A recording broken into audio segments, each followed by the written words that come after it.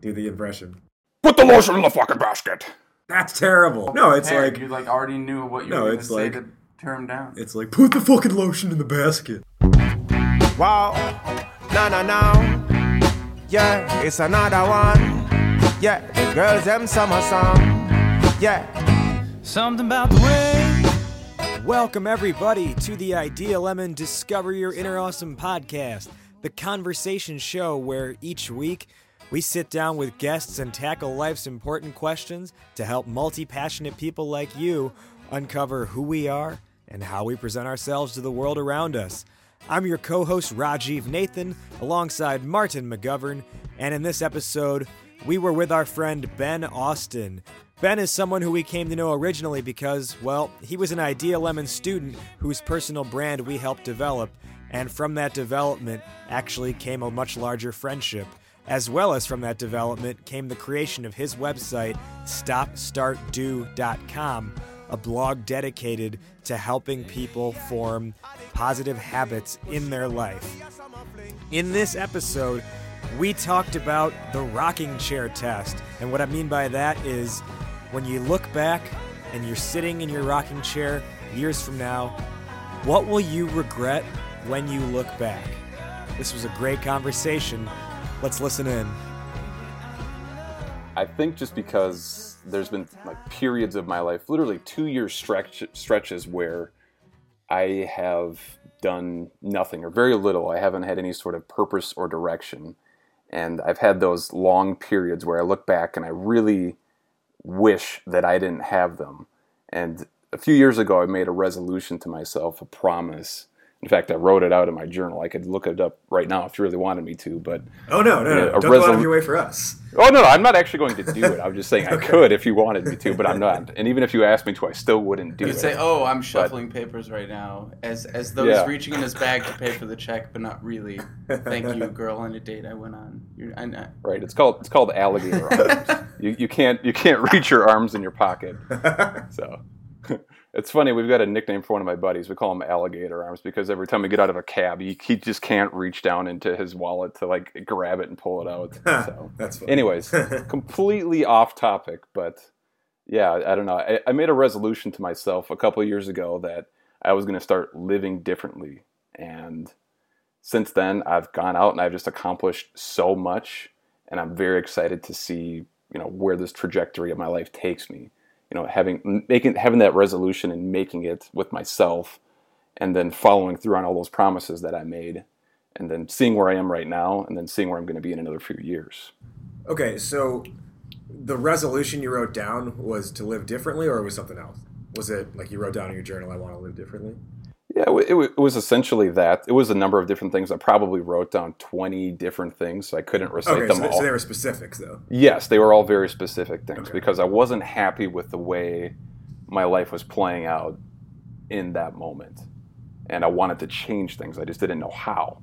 So ultimately, that was what led to me, meeting you guys, and then starting the blog, and then starting Stop, Start, Do. I can trace it back to that moment for me. One of the things that, you guys know, but that I kind of struggle with is the how portion of that. I know I want to do things, but how do getting we get from point A to point B? Yeah, getting beyond the point of getting to the actual execution of it. A lot of times, I run into issues with, and if anything, that's something that might force me, or might be the result of me having regret down the line. Well, and that might just be an experience thing, right?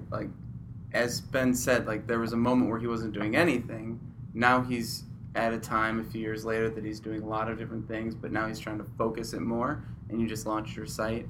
And I think a lot of this comes back to we might not know how to execute because we've just never done it. The same way I didn't know how to make a logo the first time I tried. Right.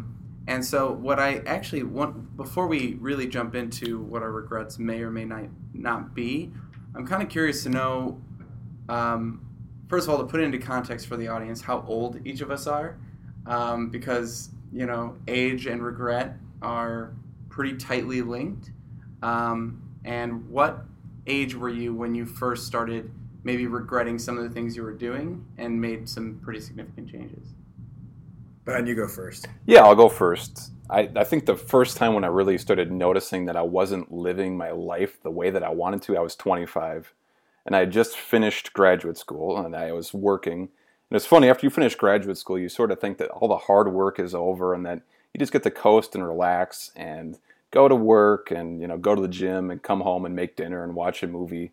And I did that for a few years. And while it was sweet when it was first going on, because for the first time in my life I was making money and I was, sort of living this idea that I had for myself. But then I got to a point where I realized I wasn't doing the things that I had set out to do when I was in my teens. So, for example, when I was 14 or 15, I said to myself, okay, Ben, you are going to be the person that cures cancer. I had that sort of goal set for myself. And when I was 25, I sort of had the quarter life crisis where I was like, oh shit, I'm not doing these things that I had initially set out to do. So then how do I correct course and get back on my path? So, and I'm 28 right now, by the way. So I'm 26 right now, and probably the first real instance of regret is, it probably happened a few months ago, right as I was approaching my 26th birthday, which was when I had not left my job in sales at that point yet, but I was on the verge of it, and I just kind of felt like, you guys remember from when I was talking to you, mentally, I was just not there. Yeah, you were a mess. Right. Thanks for putting it lightly. There wasn't even gel in your hair, man. You were a hot mess. Yeah, but what's crazy is that I think, almost no matter what, and maybe it's just this, our generation, but, you do hit that quarter life or somewhere around quarter life crisis. Because that, for me, it probably only lasted, 2 months. Yeah. But it definitely was this, crisis moment where I just felt totally and completely stuck. Right. And I think the biggest thing to get over is the fact that you can't do anything about it. Right? Why are you smirking, Martin? Can't do anything about which part of it? Can't do anything about the fact that it's happening to you, or can't do anything about the fact that No. I mean that one of the things you have to realize is that you shouldn't be looking at it as, this is happening to me and I can't do anything about it. It's to make my situation better or to improve the future. Because the fact is, you can. I just think no matter what, whether it's your quarter life crisis, whether it's a midlife crisis, whether it's job, relationship, whatever goes on, you gotta give yourself time to quote unquote grieve. And Martin, you remember I told you a couple months ago, I feel like for every moment in our life that is, or every event that happens in our life that affects us adversely, we actually go through the 5 stages of grief for that.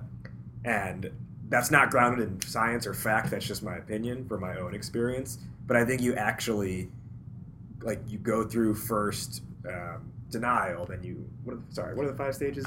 We're not going to be able to pull those out. Denial, anger, depression, all that stuff. But it might be relapse. Layered over years, because you're not always thinking about it. But it takes time to actually get over the mental resolution of what's happened. Yeah, I think that's a good point, because to put it into context, all right, so I'm 26 as well, soon to be 27, and I think it's interesting how you said you need to let yourself have that sort of grieving period, because I remember, if I'm remembering correctly, and I'm sure that it even happened earlier than this, but in high school especially, at the end of every year, I remember it would be these big milestone changes. So, you finish finals and it's summer now, and I would be sitting in the auditorium after, I don't know, chorus or something, and I'd literally sit down and say, all right, what were the things that I did this year that I think held me back or annoyed people or that I'd like to change? And I didn't write anything down. I didn't, really even know that this was a kind of a fixing regret mentality. I just was next year I want more friends. And I was like, how do I get more friends? Ambiguous goals. Yeah, maybe I should stop complaining about my brother so much, or maybe I should, whatever the thing was that year that I think people were most annoyed from my habits and behaviors with. And each year I would change it a little more and a little more and a little more. And college, that all kind of went out the window and was just a very interesting and insane 4 years. And then when I turned 23 and started hitting that wall where I was living in the suburbs and working in the suburbs and was sort of in this bubble and really needing to shift things prior to us starting Idea Lemon, was the next time that I sat down and went, all right, how did I get to where I am now? What are the things that I'm doing that not only annoy other people, but that annoy me? And how can I truly change those things? And that was my road back from regret, I guess. Yeah. The road to redemption. That's the title of my new mixtape. Nice. Yeah, actually, I did hear that from somewhere. It's interesting to me that all three of us have a moment that we can trace back to where we said, like, this is enough. Like, I want something different for my life, and I'm going to choose to do something, that's different than what I have right now. Like, to me, that's really cool. Yeah. That all three of us can put our foot in the ground and just say, you know what, from here on out, things are going to be different. Something about your eyes, the light of the room. Something about the chance to breathe. Well, and it's interesting in my point too, because I'm not the one that put that foot in the ground initially. I have a very good friend who lives in California now, but we work together, and every day we'd go get coffee. And usually it'd be like one of us is coming out of a meeting, or we're really heated from a conversation with our boss, or we're just having a horrible day. And we would do that, thumb, pinky drinking gesture and point as we walk past each other's desk, and we'd both get up, go to the little like cafeteria area, grab a coffee, do a lap around the campus, and then come back and just vent everything out so we didn't explode at our bosses. And what was cool about that is we'd always talk about how we want to quit, how we want to change things, how things in our life aren't moving quite the way we want them to. And then one day he actually did quit. And then we'd get coffee on the weekends, and we would do the same thing. And for 3 months, I'd sit there and continue just complaining. And he's starting a business. He's doing all these different things in his life. And one day he literally stopped me and he said, all right, it's been 3 months. You have a choice now. You either stop complaining completely and accept where you're at, or you change things. Either way, you need to stop complaining because I'm done. Right. He was just sick of hearing you complain. Yeah, so it wasn't even like me realizing at that time. It was someone telling me. And from that point, I was like, all right. And then I put a date to it. And then I started, planning things out toward that quitting date. And that was, it was good to have sort of someone kick you in the ass to get that done as well. So the important thing there is the idea of, like, it's almost like product of your environment kind of thing, right? Oh, definitely. Like, it's very tough to make a decision or make changes if there's not an environment that either supports or pushes down that decision. So, yes. Like in your case, Martin, it was with your job and leaving the job. In my case, actually, so this is an instance of when I did something about it. Not the most recent job, but back in high school. With my track team, as a sophomore, as a freshman and sophomore, I was actually pretty damn slow. Sophomore, I got a little bit faster, but freshman year, I was really slow. I don't think I realized it. But on my team, my sophomore year, there were four friends of mine who were also sophomores on the team, all qualified for the state track meet. And when they did that, it was like, on one hand, it was like I was so pumped and so happy for them, and it was like so cool for our team that we had this sophomore relay team that ended up actually getting top 9 in the state. And I looked at that and I was like, man, there's 4 people who are my age who just did something so astronomically better than what I have done so far in this sport. And like when that happened, I was like, all right, like, let's go. It's go time. And from like there on out, it was, I started running during summer with the cross country team and practicing with them. I just like turned my workouts up to like totally. And I kind of like it was like the kick in the ass from the other people. It wasn't as direct in your case, Martin, where someone was like, you got to stop complaining. Mine was just observing someone else do it, but who was the same age as me, where I was like, okay, if these people can do it, I can easily do, not easily, but I can definitely get to that point as well. And because of that, I mean, I think if they had just been like run of the mill and we were just this average team, I don't know if I ever would have really put that drive in me to be like, yo, I want to be right up there with them. And then what happened over the next 2 years was junior year, I qualified for the state meet on a relay team. And then senior year, I qualified on 2 relay teams and got, one of them, we got 4th in the state. So it was like, almost like this perfect culmination of going from bad to good, but having an environment that basically raised my own game up. And so it made you regret your own, maybe, like, comfort in where you stood and pushed you further. And I don't know if it was like that I had comfort prior, because I definitely knew, I was like, man, like I wish I was faster kind of a thing. But I don't know if I really knew what it took to up my game. Oh, the how piece. Yeah, exactly. So, but then, so yeah, you're saying you regret not knowing how hard you needed to push yourself and what you needed to do to get to that next level. Well, what I'm saying is that I look back at that experience with no regrets. Because, okay. I mean, if I didn't make it sophomore year, that's fine. But I look back at it as like, once I knew what I was doing, and I was in the right frame of mind for that, and like I made that my sole focus, I put everything I had into it. And when graduation time came, I was able to look back on the experience with no regrets, because I knew that I gave it everything that I had, and I left 100% of what I had out on the track. I didn't walk away with any like shoulds or what ifs, really, for me personally. Yeah, and I mean, that's interesting too, because you knew it was a very concrete goal, right? Yeah. I mean, it's a concrete goal, and the steps to get there are literally steps to get there. So quick steps. they move fast, but they're steps. You understood the steps to get there.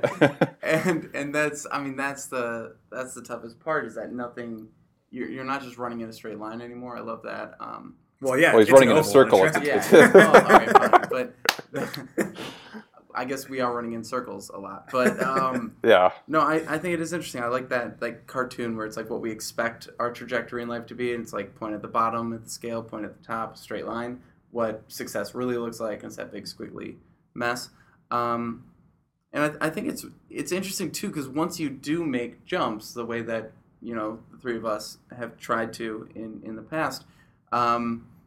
Even as you're doing those things, you're not certain that those are right or wrong. And you really have no idea if you're making the right choice until you look back years later and see where you are today versus where you were then. And so I know there was a day when I was, unemployed or in between jobs after I quit Discover. And it was right after I'd quit, and I was, a few months out, and I was just having one of those weird days where you're trying to get a lot done, but you feel like you're not accomplishing anything. I hear you. And You're just spinning your wheels, not getting anything done. Yeah, or things might be getting done, but you don't see results from it, so you kind of feel empty in a way.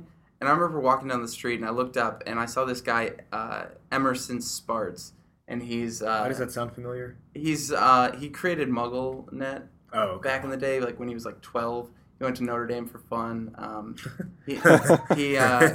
Notre Dame for fun. He gave a TED Talk when I was at Discover about, he created this, Spartz Media company that creates all these different viral websites. And, millionaire, or at least that's what I know about him to this point. But I was just walking on the street one day, and I was like kind of caught up in like did I make the right choice? What's going on? Like kind of a feeling. And I look up, and he's just walking past me with his hands in his pockets, listening to music. And I was just like, I don't know what to feel right now. I was like, I just walked past someone who's a millionaire and who's younger than me.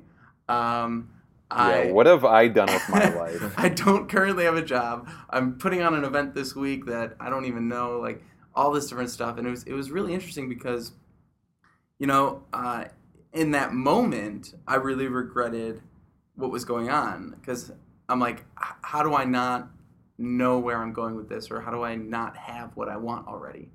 The impatience aspect of it. And, I just kind of had to shake it off and go to our office on Erie and keep working on our plans and getting that event set up and our workshops and things, because at the end of the day, I can look at him and be jealous or envious or whatever and wish that I still had a steady income. But if I didn't ignore that regret in the moment, I never would have gotten to where I am now, looking back, where I'm much happier today than I was back then, and so on and so forth. So I'm very curious to know if there's any regrets that you guys maybe had at one point that you're glad you ignored throughout your life. Can you say the question again? Are regrets that we're glad we ignored? Yeah, so maybe you felt like I should have done that, or I regret not doing this thing, or I regret making that choice. But then you look back on it a few years later and you realize, oh no, that actually worked out really well. Yeah, I think that's just a natural consequence of growing up and not wanting the same things anymore, and your tastes changing and your friends changing and everything about your life becoming different. I don't know if I mean, sure, yeah. I think at different points in my life, maybe in college, I would have wished that I would have partied an extra night of the week. I was like, man, I really should have added a Tuesday night into my Wednesday through Sunday week. But, you come to the point now and you're like, okay, well, did I really need to drink 5 nights a week? Was 4 good enough? Did I accomplish the goal enough? I mean, I feel like I did, but that's just a natural consequence of getting older. I don't know. Raj, what do you think? I don't know if I'm totally understanding the question, or if I just live so piously that I don't have an instance of this. That's true. Raj actually has no regrets at all. He's lived a perfect life, a perfect existence. It's a common theme through all these, Yeah. Like trying to find something wrong about yourself, and no, there's nothing wrong. No, all right, so to kind of clarify, what I'm trying to say is, have there been things that you spent more time worrying about and regretting than you should have? Well, I think those are two different things, worrying about it and then regretting it. To me, regret is like you look back on a phase and you know that you could have given more. You know that you could have done more. You know you could have been more driven, more focused. You could have accomplished more. To me, worrying is just like anticipation. It's something you're anxious about in the moment, but it goes away. Yeah. Does that make sense? I suppose. I guess on that note, I don't know if I'm answering this appropriately or not, but if I do understand it. So in college, I was, and Martin, you were part of this, but I was president of the undergraduate marketing club. And a lot of my time was spent, there were a handful of friends who were part of the club too, who were just kind of like dicking around as part of the club. And so much of my time and effort was spent trying to make them like be these active and like positive members of the club instead of just letting them do their thing and focus on the people who actually cared. I don't know. I was like so hell-bent on making them see that this was like worthwhile and to stop dicking around instead of just being like, cool, if you want to dick around, that's fine. I'll focus on the other 18 people who actually want to be here. Right. But for whatever reason, and maybe it's because they were friends and I wanted to, maybe in a way, show them that like, or earn their respect, I suppose, in that setting. But yeah, I don't know if that was worth it to focus on them when clearly there were other people who were really invested in it. To me, that sounds like regret, though. I mean, that sounds like you look back and you're like, wow, why did I waste my time on these people when I could have been more focused in doing something else? Yeah. Okay, so maybe I didn't answer the question correctly. No, I mean, I don't even know if it's a good question. But I like that answer a lot because going back to Ben's point, could I have gotten another night of partying? And I feel like I did. And I regret not taking that night to, maybe work on some other things, although I did do quite a bit in college. I also think one of my regrets, going back to what you were saying about DePaul, is not keeping in touch with teachers.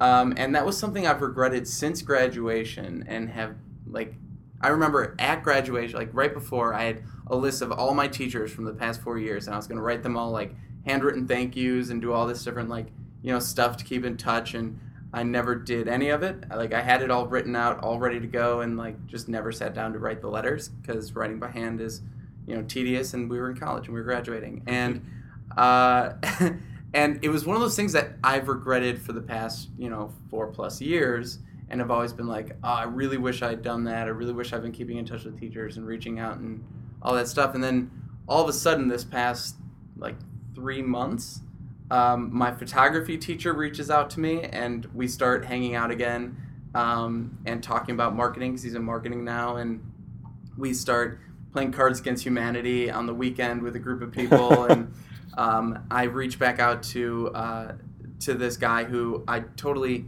like, it slipped my mind that I even took this class and took these personality tests, which I'm obsessed with now. And I found an old essay I'd written to him that actually answered the current thing that I'm to clarify, an essay for his class. You didn't like write him like a love letter. No. I wrote an essay for his class about my personality. It's okay if you did. We can edit that out later. And I like went through I logged into my old email, found this essay, reread it, and it answered questions that I have today about my life path, my career path, and things like that, which apparently were the same questions I was asking, in college. And what I think is so funny is that even though I carried that regret with me for the past 4+ years about not reaching out to these teachers, it doesn't mean that you can't still fix those regrets. Yeah. And even, if you don't try to fix them, sometimes it'll just pop up and fix itself randomly. Yeah. Well, so a big thing I'm realizing as you mentioned that is like, and I don't know, I mean to like maybe kill the conversation, or perhaps this gives us a new like tangent to go on, but does it even like matter, right? At the end of the day, like you may have regretted it at one point, Martin, but things kind of came full circle. And if they didn't, I mean, would it have mattered to you?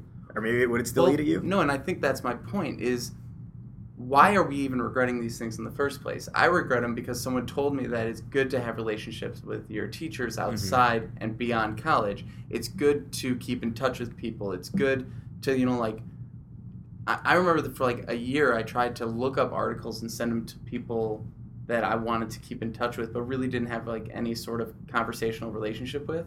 And like, it's just awkward and it's weird, and people push you to do these things, and and then you don't do it, and you regret not doing it because you're told that that's what you're supposed to be doing. And then all of a sudden you see like other people who are like, oh, I was just getting lunch with my old, group from college and seeing my teachers, and they got me a new job and all this stuff. And you're like, you live in this world. That's actually exactly what happened to me Friday. No, like I got together with the group from college Friday night. Oh, for real? Yeah. And I got coffee with a professor this morning. Exactly. And I just so find you're talking about me. Well, I've known you since college, but what I think is so interesting about that is the fact that it doesn't matter, and that's what I'm trying to get at is, why do we have these regrets? Because not all regrets are like looking back, lifelong regrets. Oh, I never, said I love you to that person, right? A lot of them are just little ones over and over again throughout your life that either paralyze you or stress you out or stop you from doing other things because you're regretting doing this. You never do that. Something about the change it breaks from me that held me here. When it's dark, you just glow in this lane. Yeah, all the girls empty. It's a feedback mechanism. It's like a history textbook, We learned in World War II that genocide and killing people was really, really bad, and we know not to do it again. In the same way, regrets are like that for you. You learn that, okay, when I don't take action, when I say that I'm going to reach out to all my professors and write them very nice handwritten love letters, whatever you said, Martin, and then when you don't do that, you learn that makes you feel really shitty, right? And going forward, it's sort of like it's a teaching thing for you, right? Yeah. If I'm going to guess from an evolutionary perspective, that's why it's sort of hardwired into our brains, because everybody feels regret, and it's one of the ways that we move forward, learn from our mistakes, and then become better. First off, I did not expect a Holocaust reference or analogy to be dropped during this conversation. So it's a very, very interesting comparison you made there. I learned a lot from Holocaust. but I think that's a good point, though, is like these are all just teaching and learning experiences. And I mean, this ties to like the idea of being afraid to fail as well. But like, is there really such thing as failure, or is there really such thing as regret, or is it just instances that you learn from? Because had you not had an instance of regret before, you wouldn't have made a different decision later on. Yeah, wow, that was good. Say that again. Is there regret, or is there failure, or is it just teaching and learning instances? Because if you didn't have the instance of regret in the past, maybe you wouldn't have made a specific decision or choice later on. Well, regret is all three of those things, right? It's, you know, it's all of them, and that's sort of what makes it this big, ugly feeling, and that's why it's so present in all of our lives. Yeah. Well, it's and a lot of it is now more than ever is that like the FOMO mindset. Oh yeah. Which I think because you have exposure to so many different things at one time, there's the whole fear of missing out thing becomes ever more present because, you know, before, maybe even 10, 15 years ago, if you were going to this bar with your friends, that was cool and it was fine. And unless you called up your other friends to see what they were doing, you didn't really know what else was going on. On a payphone. Right, you had no idea. Yeah, on a payphone or calling the bar's phone. Now it's you go to this bar with your friends, but then you check in and you see that your other friends are at another bar, or they're at this movie, or you see them posting Instagram photos. You might have a great night and still not feel good because you saw what other people did. Right. You see on Facebook that everybody else had some awesome nights, you know, some crazy party where everybody's just having an awesome They're all time. hanging out in Snuggies. Right. Yeah. Just like the most fun you ever seen. But that's one of the problems I see with Facebook over and over again. And it's one of the reasons I can't go on there, because I go on there and it's just like... Do you have a Facebook account? I do have a Facebook account, and I check it friends. maybe right. like once every 3 months. And that's why people get really mad at me, because they can't get a hold of me. But I literally just need to protect myself from myself, because I go on there and I see all my friends' little highlight clips of themselves, and they're, you know, in front of the Eiffel Tower, and then they're at some other really cool place in Europe, and then they're, you know, on the beaches of Mexico, and they're hang gliding and parasailing, and they're, you know, out drinking with millionaires and stuff like that. Have you been looking at my Facebook page? No. I have been looking at your Facebook page. I'm actually looking at it right now. I'm just going through the different profile shots. He's writing you a love letter. Yeah, it's handwritten though, so don't worry about it. Perfect. Yeah, but that's huge though, right? Oh, sorry, were you going to continue on? No, go ahead. Sorry. It's what this does is it creates a constant need to compare yourself to what else is happening. And that, I think, is a huge source of regret, because you see what are your other options available to you. I have mixed feelings on this, though, because I take that as a motivator, personally. So I see, you know, Matt Wilson's Facebook and all the stuff he's doing, and, you know, being on Huffington Post and all that stuff. And I sit there and I just think, well, I know Matt. Like, I've talked to him, and he's not on a, you know, the Eiffel Tower somewhere, right? Like, he's not unachievable, that lifestyle. Right. And so if that is the lifestyle I want, I know that it's actually achievable if you build the right structure and do the right things. And every time I'm on Facebook, although it's now mostly just, you know, companies and, you know, news sources that I follow on there, but I don't necessarily get that sense of regretting my life as much as I maybe used to in college, where I'd see people like dating each other, and I'd regret that I didn't have a girlfriend yet, or some weird thing like that. But in the same token, going back to what you said about there being so many options and so much information, and if we're not in touch with what we actually do want, I can definitely see that getting overwhelming, and personally it happens to me all the time, getting overwhelmed reading, you know, all these different blogs and listening to all these different podcasts, and every day you're like, oh my gosh, this would be the coolest life ever if I could just be, you know, working in radio, or because I'm obsessed with podcasts right now, or this would be the best life ever if I could travel the world all the time, and I am a little bit torn between those different ideas because on the one hand, it's a motivator to go figure out what it is that you want and achieve it. And on the other hand, you could get so caught up that you never take action. So I'm curious what you guys think about that. Yeah, I think when you see all these different options everywhere, it just causes you to lose focus. It causes you to be really overstimulated with all these different options because all of us have a very unique, distinct path that we're on, different things that we're going towards. And some of us are, going to make it in the podcasting arena. Some of us are going to make it in real estate. Some of us are going to make it in physics or engineering or whatever discipline we're in. And like we can't all be doing everything at once, and we're not all designed to be doing everything at once. Yeah, I think it's interesting too because going back to the point earlier where back in the day we didn't have all this information, so we didn't know that these lifestyles existed. I was home talking with my parents over the weekend, and we were just sitting around. I was telling them all the different things that we're trying to do with Ideal Lemon and the conversations that we're having. And my mom just sits back and goes, you guys, y'all sure think a lot. That's so true. He's like, you guys just sound like you're just constantly sitting around thinking. She's like, we had like 2 kids by this time. Like, we didn't have time to think. We just did things. Which is like, crazy when you think about that. I like can't even how imagine. things change. Yeah, and I kept bringing up the point. I'm like, well, it's different today than it was back then, Mom. And she was just like, I don't think it is. Like all the problems that you guys are having are the same problems. You're just putting way too much thought into them. Well, there's just the opportunity to have all the different thought, right? I mean, you have so many different messages. I saw a statistic recently that we see 4,500 different consumer messages every single day.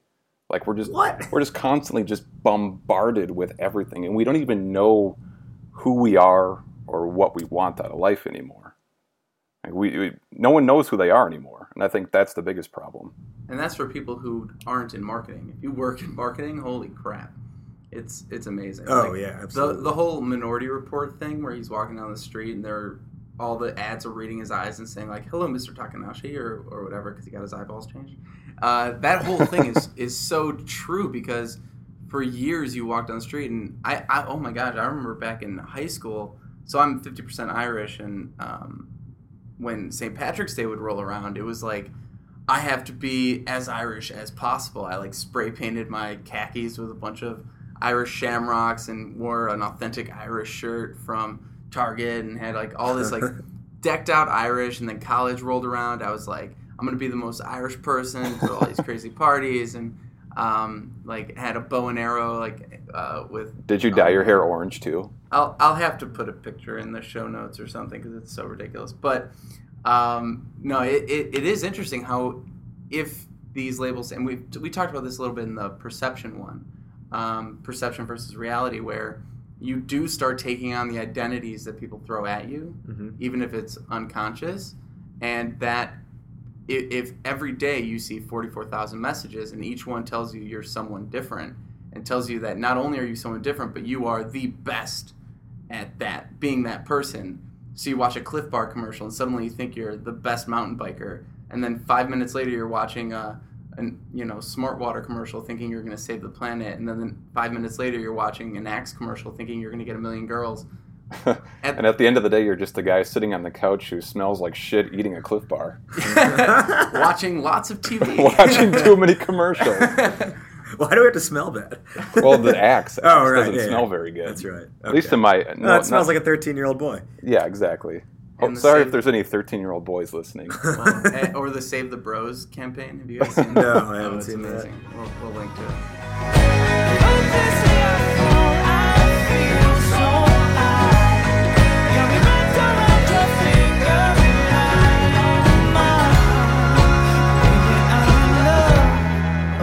Just the summertime.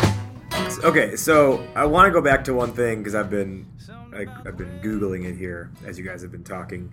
He's Someone been not actually, a listening friend to us. actually sent this to me earlier today, and it applies to the idea of choices and how there's constantly the fear of missing out resulting from the fact that there are so many choices at any given time. Fear of missing out with the paralysis of choice. So this is an article from Brain Pickings, And it is about this mathematician named Hannah Fry. Ben, I think you're going to geek out on this in a second because it involves the equations. Probably, yeah. Ooh, equations. Hey, actually, I saw this website yesterday. Sorry. So the article is called "What Mathematics Reveals About the Secret of Lasting Relationships and the Myth of Compromise." All right, now bear with me here. The mathematician's name is Hannah Fry. She applies this equation known as the Drake equation, which is kind of like really ironic that it's Drake. It's named after a mathematician named Francis Drake, but like we're talking about FOMO and Drizzy Drake is like the name behind this. Are you not gonna sing a couple lyrics to open this up? FOMO YOLO.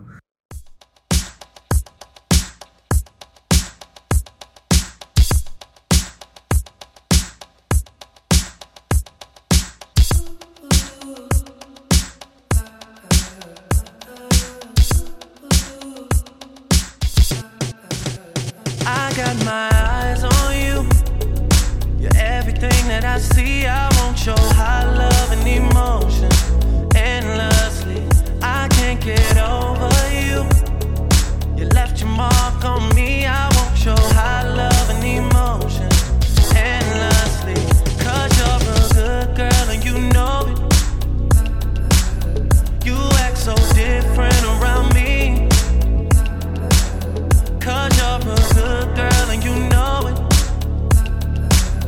I know exactly who you could be. Just hold on, we're going home. Just hold on, we're going home. It's hard to do these things alone. Just hold on, we're going home. This idea of like, how do you know like when you've dated enough to where you've found the right person for you? And she applies this principle called the optimal stopping theory. And she says this is to help solve the, quote, price of admission problem. So essentially, I'm gonna directly quote Fry here. It tells you that if you are destined to date 10 people in your lifetime, you have the highest probability of finding the one when you reject your first 4 lovers. If you are destined to date 20 people, you should reject the first 8. And if you are destined to date an infinite number of partners, you should reject the first 37%, giving you just over a 1 in 3 chance of success. So, say you start dating when you're 15 years old and would ideally like to settle down by the time you're 40. In the first 37% of your dating window, until just after your 24th birthday, you should reject everyone. Use this time to get a feel for the market and a realistic expectation of what you can expect in a life partner. Once this rejection phase is passed, pick the next person who comes along who is better than everyone you have met before. Following this strategy will definitely give you the best possible chance of finding the number one partner on your imaginary list. Did you hang with me on that one? I did hang with you on that one. Okay, I'm really curious, Ben, since you're the science guy, to get your input on that, and someone who's engaged. Yeah. Don't say anything incriminating to your engagement. So her whole theory is that you should just continue to reject people until you reach, you find the next person that you like best, right? That was her whole thing, right? Yeah, that is like better than like everyone else you have dated in the past. Which is kind of like a flawed logic, I think, because... Yeah. Or, I mean, it's kind of like obvious. Like, you try not to settle. See, my whole problem with that is that finding the one, I have air quotes right now, is a lot more about where you are in your life as opposed to, how many people you've dated and who's the next person in line that's next best. Yeah, I agree. I think timing is everything.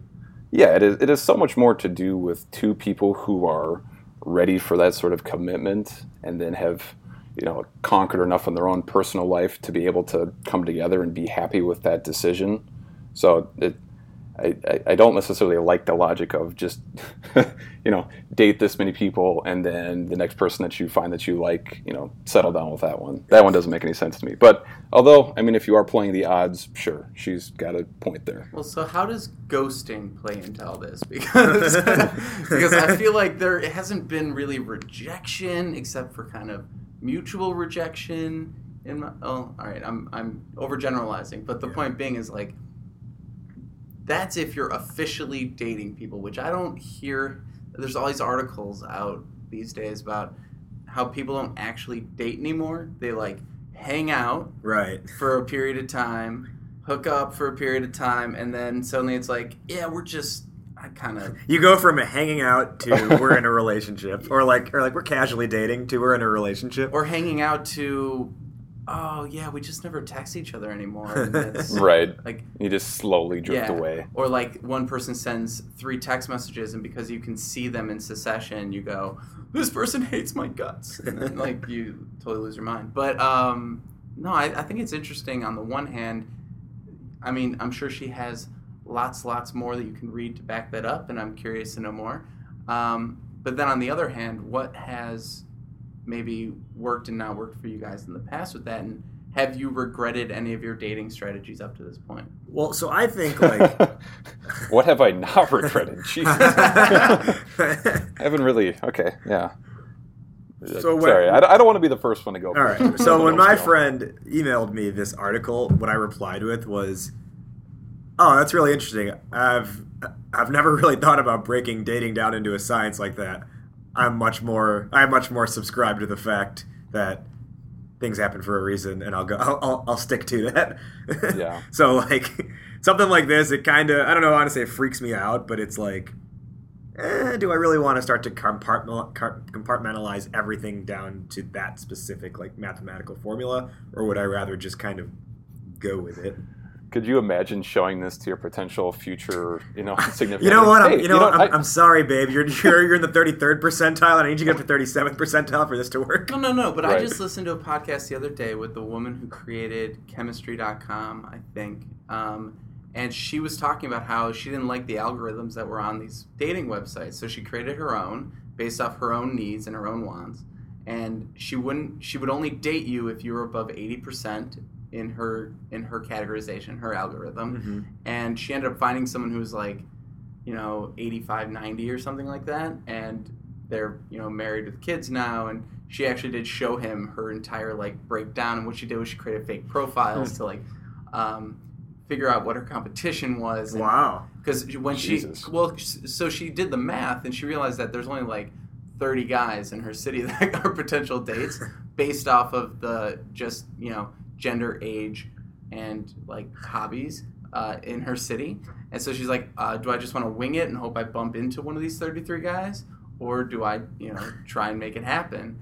And she's highly analytical. So like one of her criteria that she put on her dating profile was, I want to date someone who appreciates the beauty of a good spreadsheet. And she's like, and he does, and it's wonderful. And like, this lady scares me. Nothing sexier than a woman who knows the proper use of a semicolon. But I think that's the point. It's like, different. Which is something I've said before. Different hope strokes not. for different folks. But Yeah. At the end of the day, everyone does have a strategy, whether it's written in a spreadsheet or not.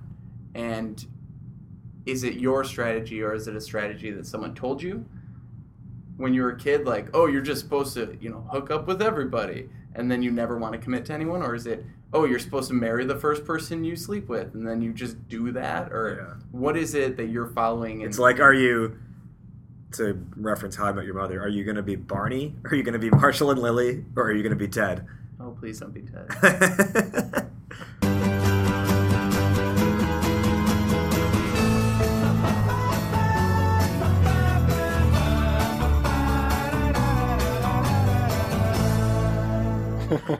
So you mentioning that, like, the 80% thing, that reminds me of the Seinfeld episode where, I can't remember which episode, but Elaine's like...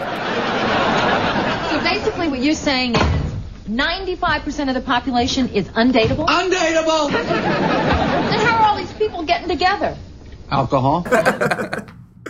When you said the 80 to 90% thing, I immediately had this like flash vision of the future that our entire dating lives are going to be predicted by computers. So sort of like how traditional marriages in the past, like you had arranged marriages.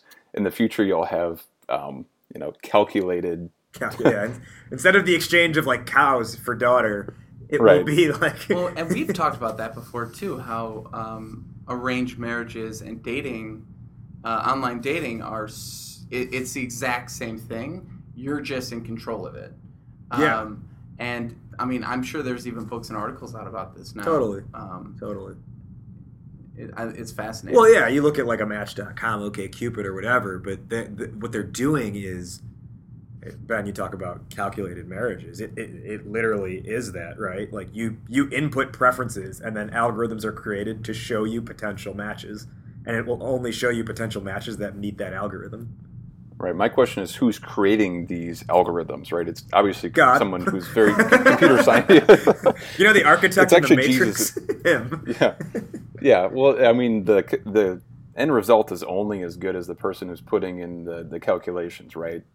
I mean, it's based off of assumptions. Yeah. And you're Okay. taking That's almost a the fair point. entire That's something I human hadn't thought element before. there. Well, and I think they even said in that podcast, the one thing that you can't make an algorithm for is how people act when they're in front of each other. Yeah. It's true. And that aspect of it, I think, really breaks down everything else. Well, so, and this idea of like the preferences and the algorithms and the information and choice available. So, you know, when do you know when to stop or when you should continue dating with other people or just one person?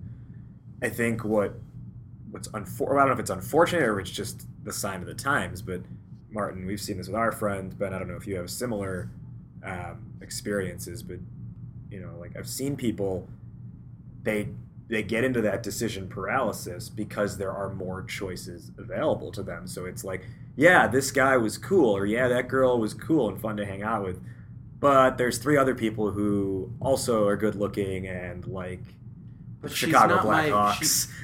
She doesn't have the right haircut. Like, that's going to stay the same. Do you remember? So yeah, no, I totally get what you're saying, and it's an exact same thing that we were talking about earlier. You've literally just got so many different options, and there's so many different people out there.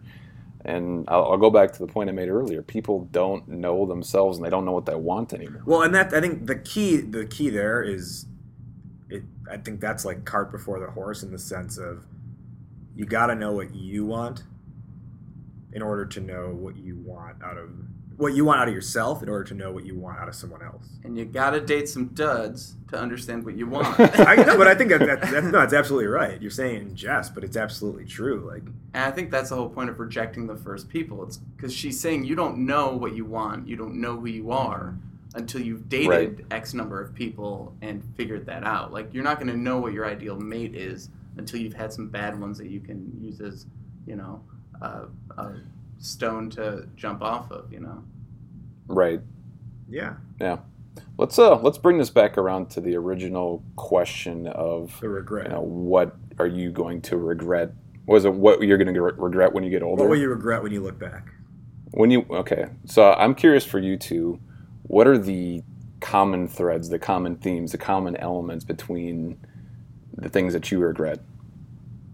Well, on a very surface level, I frequently regret when I go to a restaurant that I ordered one thing and not the other thing. I know the omelet's reliable, but instead I went for like the crazy pancakes. I never regret food. No. That's interesting. No, I would say the common theme for me is inaction. I regret inaction more than anything else. And I think it's a weird catch-22 because the reason I fear inaction is because I fear having regret when I'm old. Yeah. And because I fear regret, I don't want to sit around doing nothing and if I do, I regret it in the short term and then potentially in the long term as well. But I get confused then because we go back to the whole thing of, you know, I never sent those letters to my teachers, but it didn't even matter. So I do things out of fear of future regret, and then I also so you're just constantly running scared. And it's like maybe you're running scared of your future self. Yeah, I'm saying it out loud now. It's kind of freaking me out. It's kind of a weird thing to think about. I think for me though, inaction is, I think that's an element for me. Like, it's the same idea. Like, I don't want to look back and be like, man, I should have. Like, I really don't want to ever look back and be like, oh, if only the hash browns. Yeah. But I think what kind of keeps me going, though, is it's like crazy when you find out that your parents are right. It's like Yes. on the one hand it's like nice, but at the same time it's like, damn it, they were right. Yeah, you're mad about it. Like, God damn it, Mom! Right. Why are you be right about that one? So one of the things my dad used to always tell my brother and I growing up, and this was like kind of how, in a way, like looking back, he was, at the time I wouldn't have seen it, but looking back, he was able to like motivate and instill like a good, I guess, mindset in us. Was he always said, and this is like, when we were kind of like, go out and like play with friends or whatever, and he was like, no, like, why don't you read, or why don't you study, or whatever, typical Indian parent. Yeah. He would say, I never want you to say that the best years of your life were when your parents were providing for you. And crazily enough, like, in a way, like, that totally like fuels like my like drive to want to like continue to do different things and test out different ideas and go down different paths, because like he's right. Like you don't want to look back and be like, man, high school was the best years of my life.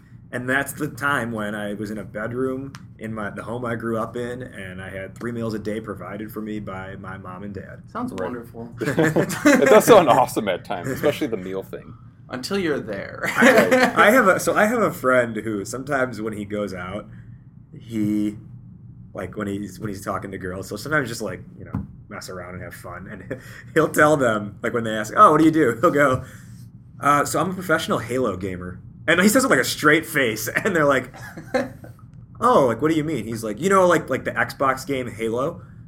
And they're like, yeah. And he'll be like, yeah, so like I get paid to play in Halo tournaments. And like it's so cool. Like I live in my mom's basement. Like she brings me breakfast every day. She does my laundry. Like it's just like the best life And ever. he goes home with the girls every night. Yeah. I need a place to crash. I can't bring you back home. Meatloaf! Mom! But no, anyways, to bring it back, but like that's where like my lack of, I think, having, like, it sounds, again, I don't want to say like pious, or it sounds so like righteous, but I don't really look at my life thus far with regret, because anytime I think about, wow, like why aren't I going to go like do something, I find a way, one way or another, I find a way to like to do it. It might not be the full scale version of, like let's take Ideal Lemon, for example. Well, but before you go down that road, Okay. I'm going to challenge this, because your regret is that you don't know how to get to the big idea in your head. So even though you've accomplished something small, this is what will you regret. And That's the true. idea Yeah, is that You're you can do thousands of tiny projects that never get seen and never accomplish anything. And that's what you'll look back on and regret, because you never actually spent the time to pick one and make it awesome. And you'll just say, yeah, I tried a whole bunch of things, but none of them ever came to fruition. I might be creating that regret for you. That might be something that's real inside of you. I don't know. But I think that because you said that how piece earlier, maybe that's one of the things that you fear. Yeah, it's partly, well, that's like I think that's what creates the regret of, like, when I say like thus far, I really don't regret. I actually like am pretty happy with my life thus far, and I don't really regret anything overall. Like I probably could have said something differently in one instance, or one time in my life or another, or done something differently, but overall I'm not like, oh my god, like if only I would have went to college at wherever. Right. I think that's just wasted energy, and the more you realize that all the time you spend worrying about all the things that you should have done, you could be spending to do more things or do better things or achieve more. Yeah. At least that's what's going through my head when I have those thoughts, because they do come into my head. I'm like, I should have started my blog sooner. I should have started working on this stuff sooner. But I'm like, you know what? Fuck it. I can't take that back. And I'm only going to be as young as I am right now. So I might as well work even harder now to make up for it. I agree with that, and we're probably similar in this sense that like I don't necessarily like look at things as like, yes, like lost time exists, but I kind of always, and maybe this is the fact that I had the background running track, but like I kind of always see it like it's like no matter like where I am, there's always like a new like starting line that can be formed. It's not like, oh, I'm too far down the road, I can't go pursue this, or I can't take that trip, or I can't try this out. It's like I always look at it as there's another starting line that I can approach, or that I can walk up to and get down and do whatever you call it, 4-point stance. But what do you guys think of? Because this is something I hear a lot. Because Ben, what you said, where, I wish I had started that sooner. One of my personal regrets is the fact that I wait so long to start things. So we've talked about this before, but the fact that Raj put a phone down and recorded one of our conversations and said, "Here, listen to this. We should start a podcast." If that never happened, I'd still be trying to think of a brand for the podcast before ever, recording a single episode. And that's something I have regretted and continue to, on a daily basis, struggle with. And I think it's the daily struggles that are the hardest ones, because it's not a single point in time that we regret. It's a constant behavior trait or habit, or, like people who regret being a smoker, but every day they still go smoke cigarettes. Those are the ones I think that beat us up the hardest. It's not like, I wish I went to a different college, because, we can't change that. We're not going to go back. Maybe if we get a master's. I see what you're saying, yeah. I wish I was a little bit taller. I wish I was a baller. Yeah, I wish I was a little bit taller. Hello? I wish I was a little bit taller. I wish I was a baller. I wish I had a girl who looked good, I would call her. Wish I had a rabbit in a hat with a bat and a 6'4" parlor. I wish I was like 6'9", so I can get with Leoshi, cause she don't know me, but yo, she's really fine. I see her all the time, everywhere I go, and even in my dreams, I can scheme a way to make her mine. Cause I know she's living fat, her boyfriend's tall, and he plays ball, so how am I gonna compete with that? Cause when it comes to playing basketball, I'm always last to be picked, and in some cases never picked at all. So I just lean up on the wall, or sit up in the bleachers with the rest of the girls who came to watch they man ball. Dag y'all, I never understood black, why the jocks get the fly girls, and me I get the hood rats. I tell them scat, skittles, kabobble. Got hit with a bottle and put in a hospital for talking that mess. I confess it's a shame when you living in a city that's the size of a box and nobody knows your name. Glad I came to my senses, like quick, got sick to my stomach, overcome it by thoughts of me and her together, right? So when I asked her out, she said I wasn't a type. I wish I was a little bit taller. I wish I was a baller. I wish I had a girl who looked good, I would call her. Wish I had a rabbit in a hat with a bat. It's all the things that we have complete control over, and we know we could change at any moment we actually wanted to. It's just we don't actually have the balls to go ahead and do that. Like I think that's what the common theme I keep hearing from both of you guys is like, we know, like, Martin, you could have written the love letters to your professors, but... Wait, but to be clear, you weren't trying to write love letters to your professors? I was just messing around. Thank you notes, people. He was trying to write thank you notes when the semester ended. Right, but it's all those things like, okay, I hear this a lot with, like, talking to people about their health issues, because they know, for example, that they should eat better, and that's... of all the things that are in your control, you have complete control over everything that goes into your mouth, and you chew and you swallow and you digest, right? But they can't stop it, so they feel like all this shame and regret from continuing to have these bad eating habits. Mm-hmm. So I see that is a constant theme among. You've obviously regrets. Never been to the Country Kitchen buffet. No control. Kidding me? Old country, I got a membership country card kitchen there. Or Old Country? I think I'm doing the South Park version. Oh, okay. Well. So, what you bring up there, it actually aligns really well with the blog post I wrote recently about the idea of being busy, which, in a way, this is where how I'm going to relate it. Like, there are things every day you can control, right? Like, I should eat better, I should exercise more, I should, do yoga. But you got to look at, like, instead of, like, when you look at everything that you should do or want to do for yourself, that's, in a way, decision paralysis. Because you've got all these things, and it's like, well, God, there's so much in front of me. Fuck it, I'm just going to do nothing and continue going as I'm going. Next episode of Lost. Right. Which, sidebar, I never saw an episode of Lost, ever. But I watched the series finale when it live when it came out. So having no background to the show, I watched one of the most epic episodes in television history. You can call it epic, or you can call it maddeningly disappointing after 4 years of... Speaking of regret, I regret wasting Wednesday nights for 3 years watching that stupid show. You know what? But I don't, because I made some great friends. And you're able to reference it on podcasts. Damn straight. So for that reason. And I'm able to listen to podcasts like Cracked and get their jokes. and I will never will. So back to the point I was making.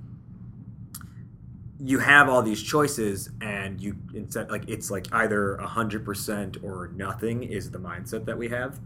Versus, you've got to look at it as there's all these things in front of me. Well, what do I want to prioritize? Like, you're always going to have a shit ton of things, but if you decide you only want to prioritize 4 of them, or 2, or even 1 of them, then you can actually start to take the little steps to correct the way or change the habits or however you want to phrase it. Right, and that actually reminds me of the book, The One Thing. And the last time we talked, I brought that book up because it's such an awesome book. And the question that he continues to ask you is, what's the one thing I can do such that by doing it, everything else will become easier or unnecessary? Mm-hmm. So you start out with this huge list of things that you feel like you should do, right? And then if you keep asking that question, you can keep narrowing that list down till you find the one thing that you should be focusing on. And then from there, lots of times, all those other dominoes just fall. And when you apply this way of thinking to your life, it just sort of eliminates a lot of this feeling of should be doing stuff. I should be doing this, I should be doing that. But when you actually just focus on, okay, what's the one thing I can do such that by doing it, everything else will become easier or unnecessary, a lot of the other stuff just falls away. Mm-hmm. Yeah, no, I totally agree with that. And it literally, it's just like taking things piece by piece instead of trying to, instead of trying to eat the whole cake, you're just eating a slice of the cake. Right. Whoa. I'm putting my whole face in the cake, and I'm Mrs. Doubtfiring it until it's done. Oh, no! No, but okay, so I definitely agree with that idea of the one thing. Where I struggle with it is the one thing always brings up other things, right? So, like, once you get in it, it either will impact other things that are going on in your life, or it will create new things in your life. All good stuff, right? Hopefully. Hopefully. But one of the things that when we talked about that the last time was I said, if I get good sleep, then everything else will be easier, right? Well, not everything is designed to, allow you to get to bed at 10:30 every night, right? And so prioritizing that, while it might be really good for you and it might get you to bed, you might be creating other issues in your life if you don't know how to necessarily maybe tell, your girlfriend that you need to hang up the phone at a certain time, or Are we gonna have to edit that out, or is that? No, I'm sure it's fine. We've had many conversations about it, but like the point being is like. But the point being is that... Is your girlfriend a professor that you sent a love letter to? As a matter of fact, that's one we're going to know. But the point being is, like, that's just one funny example. But the real thing is that every time you choose one thing, you're saying no to everything else, right? Yeah. And that creates other issues. So if you have many priorities, right, then you're going to have trouble picking the one thing. And that's what happens, I think, with some entrepreneurs or other people, where they focus on the one piece of their life. So let's say your career. You really want to make a certain amount of money. You really want to do this career really well, and you're going to work 80, 90-hour weeks to do it. So you sacrifice so you're going to sacrifice your relationship. You're going to sacrifice your health. You're going to sacrifice other things. And yes, you can say, well, all right, now I have to prioritize my health and learn how to eat correctly. But then you're going to be sacrificing all the going out to eat with your friends, and everything is a push and pull, and that brings up the 4 pillars that you've talked about as well. If you want to introduce those, health, wealth, love, and happiness. Health, wealth, love, and happiness, and that's where I find the struggle to be the toughest, because while yes, getting more sleep makes everything easier, unless getting more sleep impacts cannibalizes something else. And I'm using that example just because it's Can you explain the 4 pillars thing again? I remember what the 4 pillars are, but not necessarily like how they... So what I'm just saying, I'm calling it the 4 pillars of the good life. And I didn't come up with this. This is something I've learned and I've sort of developed and made into my own, by the way. It's not something that I completely made up. But anyway, so you've got 4 pillars of your life. So think about it like legs of a table, okay? So 4 legs of a table that are holding up the tabletop. So you have health. Not legs of a teacher, Martin. Or legs of a we have a new running joke for my life. All right. The 4 pillars: health, wealth, love, and happiness. And I'll just give an example from my early 20s when I was talking about earlier, when I just wasn't happy with the way I was living my life. For me, I was so focused on my health, eating really amazing food, getting good sleep, exercising 10 hours a week, that I neglected pretty much other 3 areas of my life. And as a result, I just felt completely out of balance and I wasn't happy at all. And it wasn't until I started going back in and working on those 4 areas and making sure that they were all strong that I was able to start feeling a sense of balance, like I could actually breathe and live, and I felt like I was actually on my path again. Now, okay, so now with this concept though, like, is the idea that you said 4 legs of a table, is the idea that like if you let one fall by the wayside that the table tips? That's the idea. If one of them falls, the entire structure crumbles. So, like you've heard the stories of the billionaire CEO who can't get out of bed because he's so sick. Mm-hmm. Like his health is so bad that he literally can't enjoy his money, he can't enjoy his family, he can't enjoy anything that he's created so far. So that's the other extreme. Right. So, but like to Martin's point, is it? I mean, it definitely is just from seeing that people have done it. But like, how realistic is it though that you can do these like 4 things all at the same time? You're never going to be able to put the same sort of intensity. It's sort of like you focus in on one of those areas and then you just sort of manage everything else. Okay, so this goes to what Martin, when we were on the airplane that one time, when I was telling, I think I was telling you the concept I had read about, which is like, I don't know what it's called. Let's call it the stove theory or the burner theory, which is that like you look at a range top stove and there's 4 burners. So like your life, and like you always have 4 things on the stove essentially, and you've got to decide at like, you know, at whatever point, what are the 2 things that are on the back burner and what are the 2 things that you're focusing on that are on the front burners.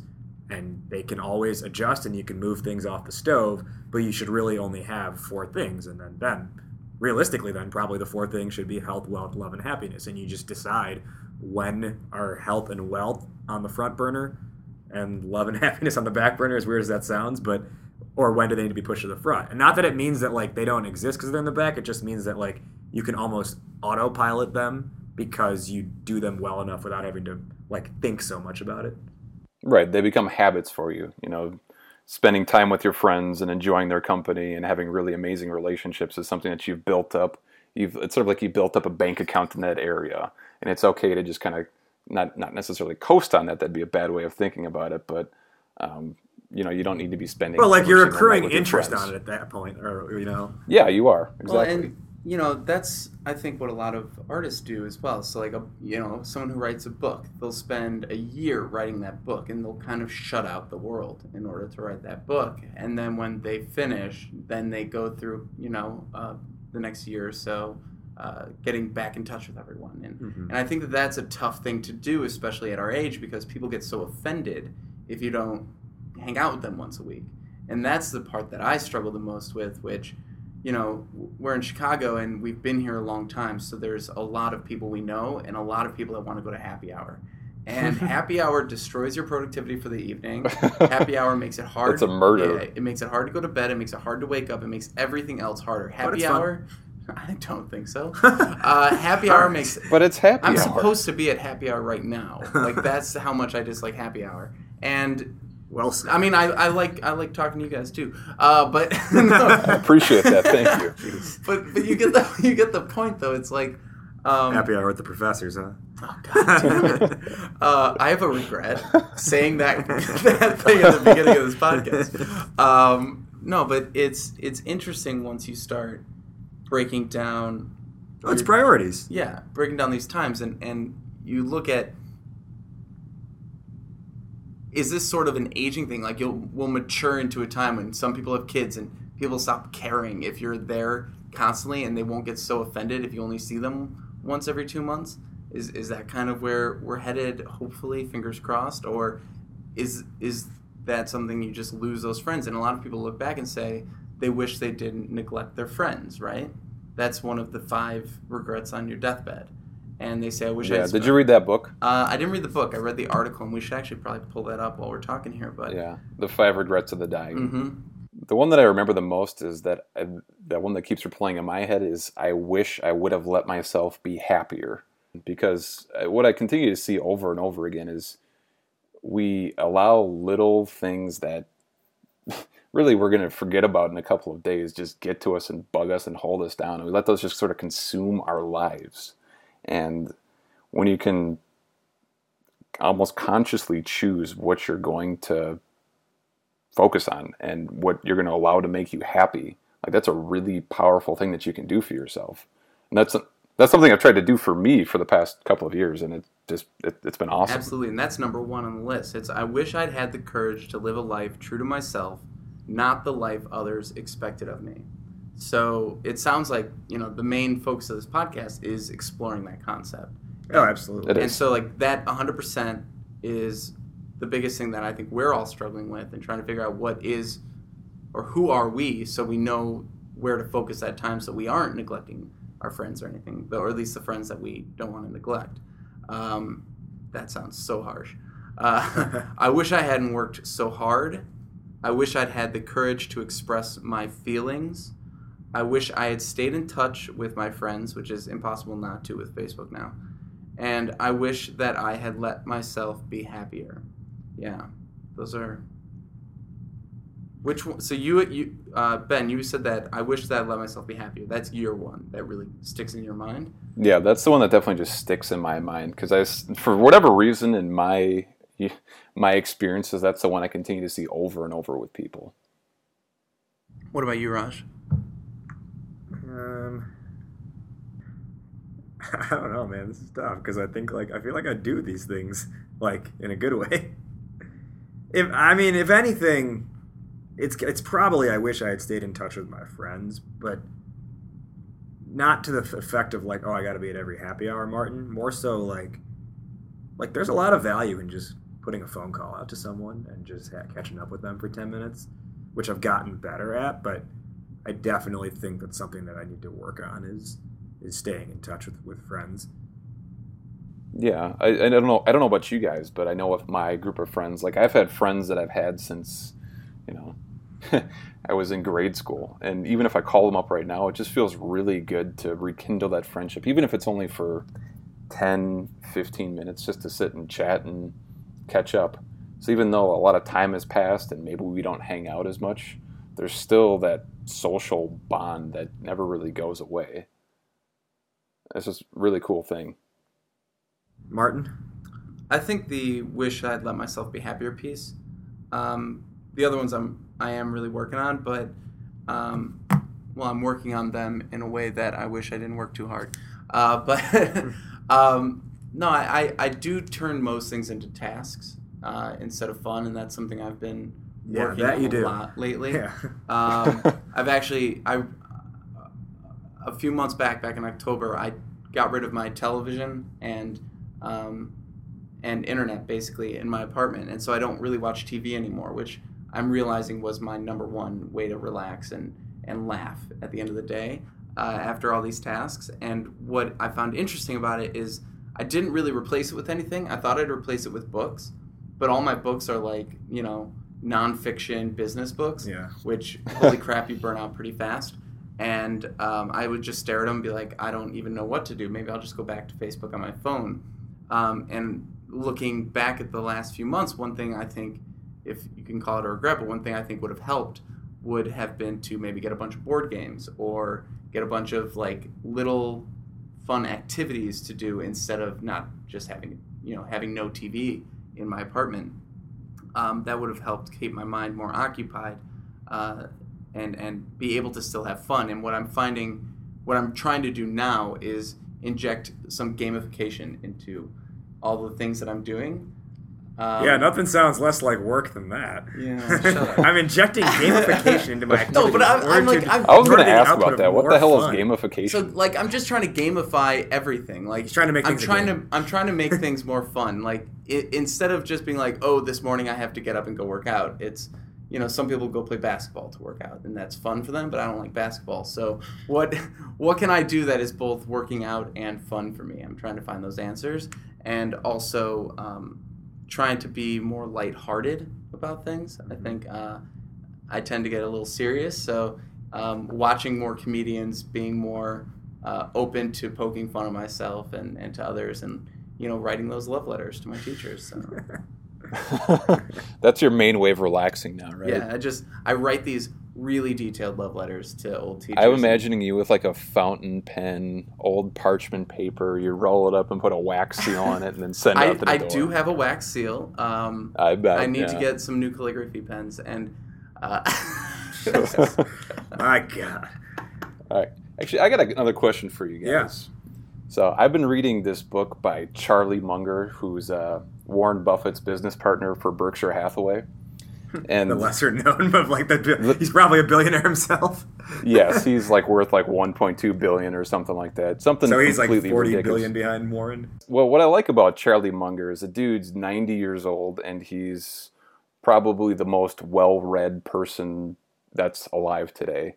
And he's got this entire book that's just about the art of thinking when it comes to business and life and marketing and relationships. And one of the things that he says is whenever you're faced with a really hard question where you don't know what the correct course of action is, you invert it, you turn it around. So if our hard question that we're trying to ask or trying to answer tonight is, what will I regret in the future? The question then becomes, how will I make sure that I regret everything in the future? So I'm going to turn that question back. I've heard of this before. Yeah, I think you brought this up last time we talked. Very cool. Oh, okay. So I'm turning that question back to both of you. No, you know what it is?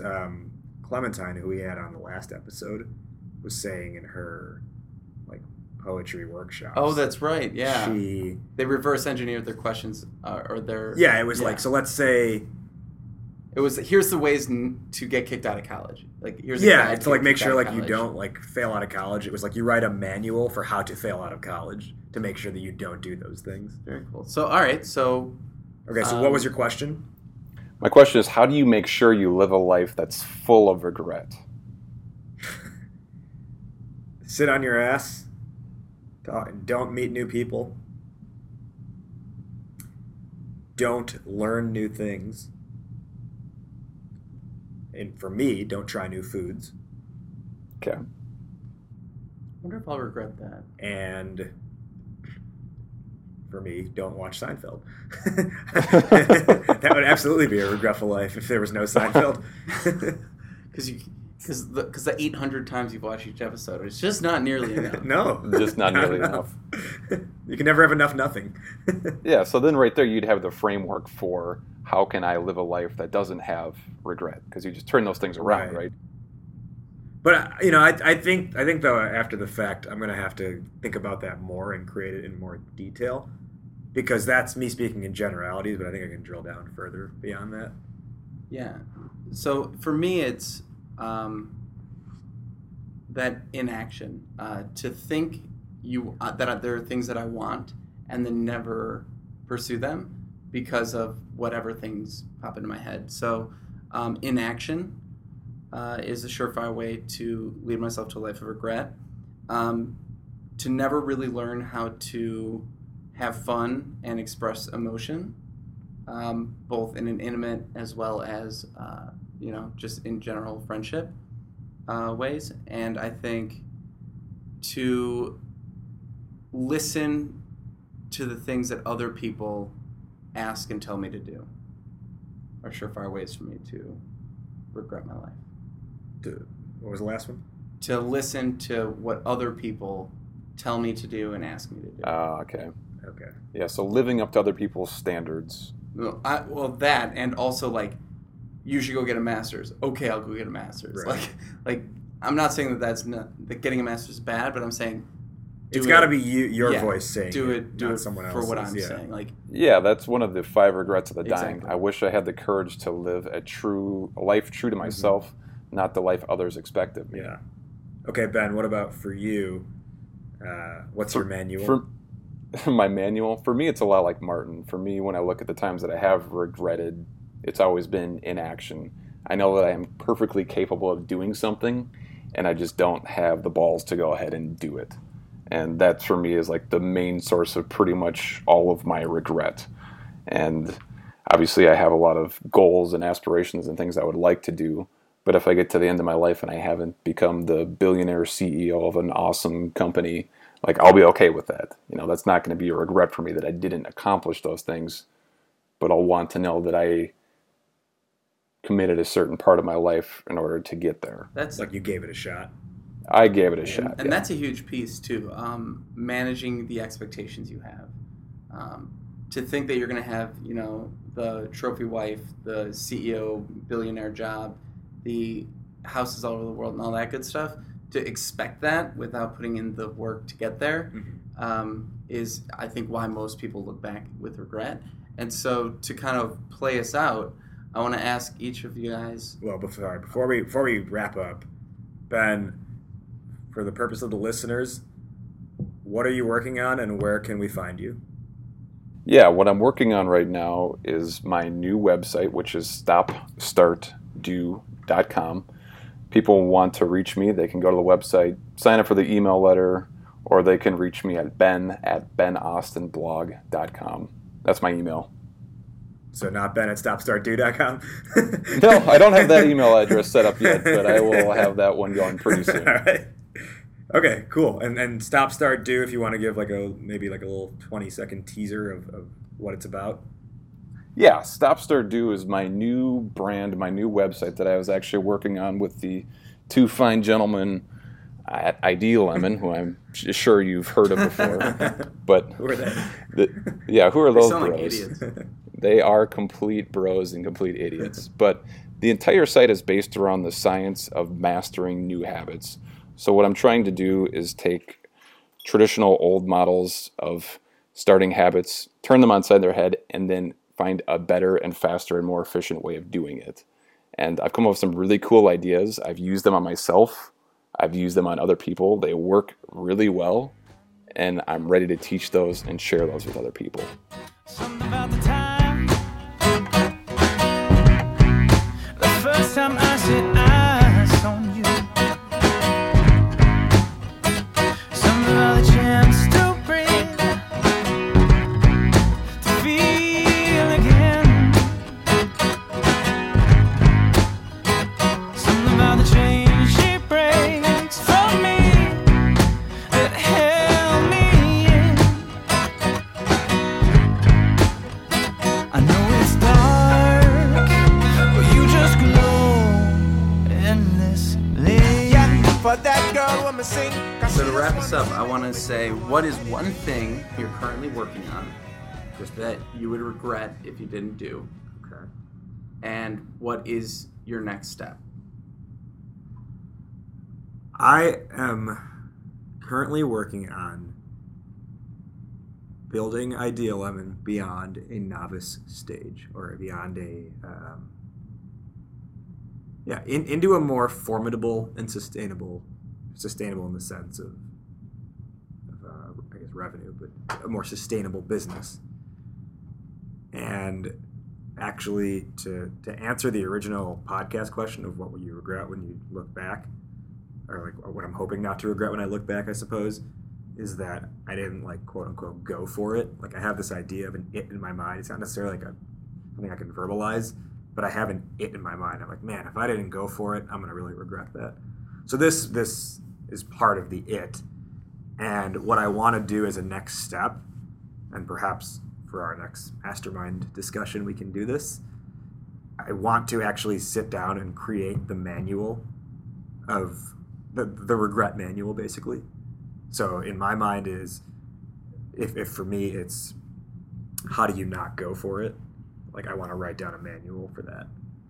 Okay. Cool. Ben? Well, I've already told you guys about this Stop, Start, Do, and for the most part, that thing is already, that thing's got wheels of its own, and it's just going right now, and I'm just sort of pushing it down the hill. But the next big to-do for me after that is, I would like to create a physical device, a physical biofeedback device that's going to help anchor new habits when people have them. I've got an idea about how I'm going to crowdsource it, how I'm going to get other people involved in the project. And if I don't work towards that goal, I'm going to be very upset with myself, and I will have a lot of regret. Okay. What's your immediate next step?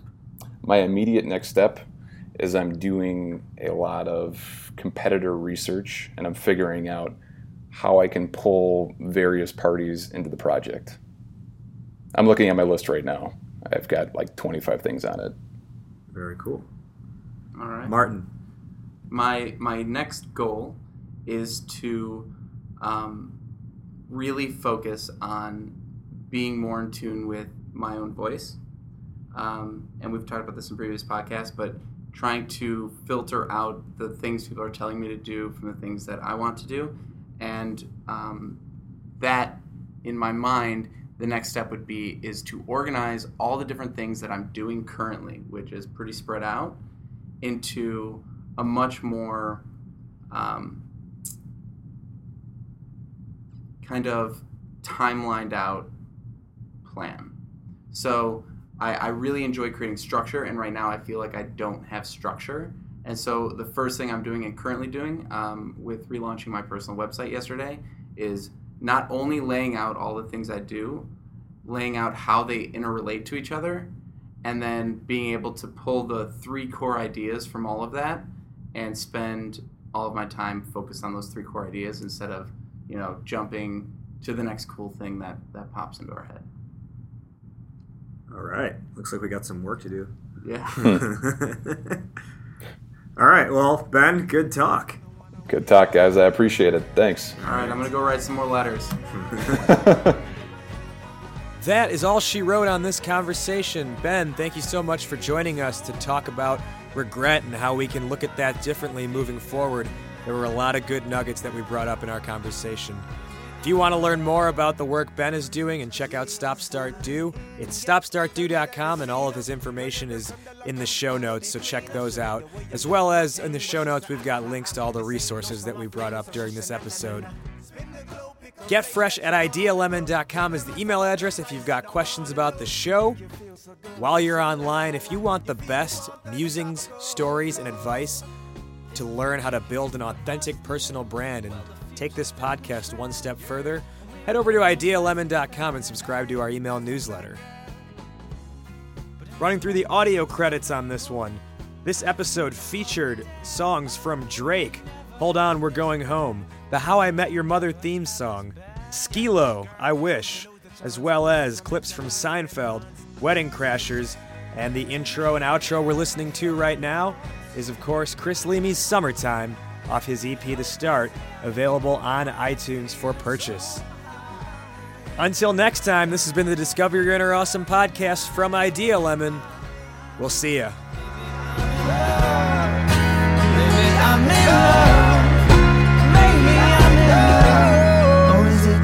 Summertime.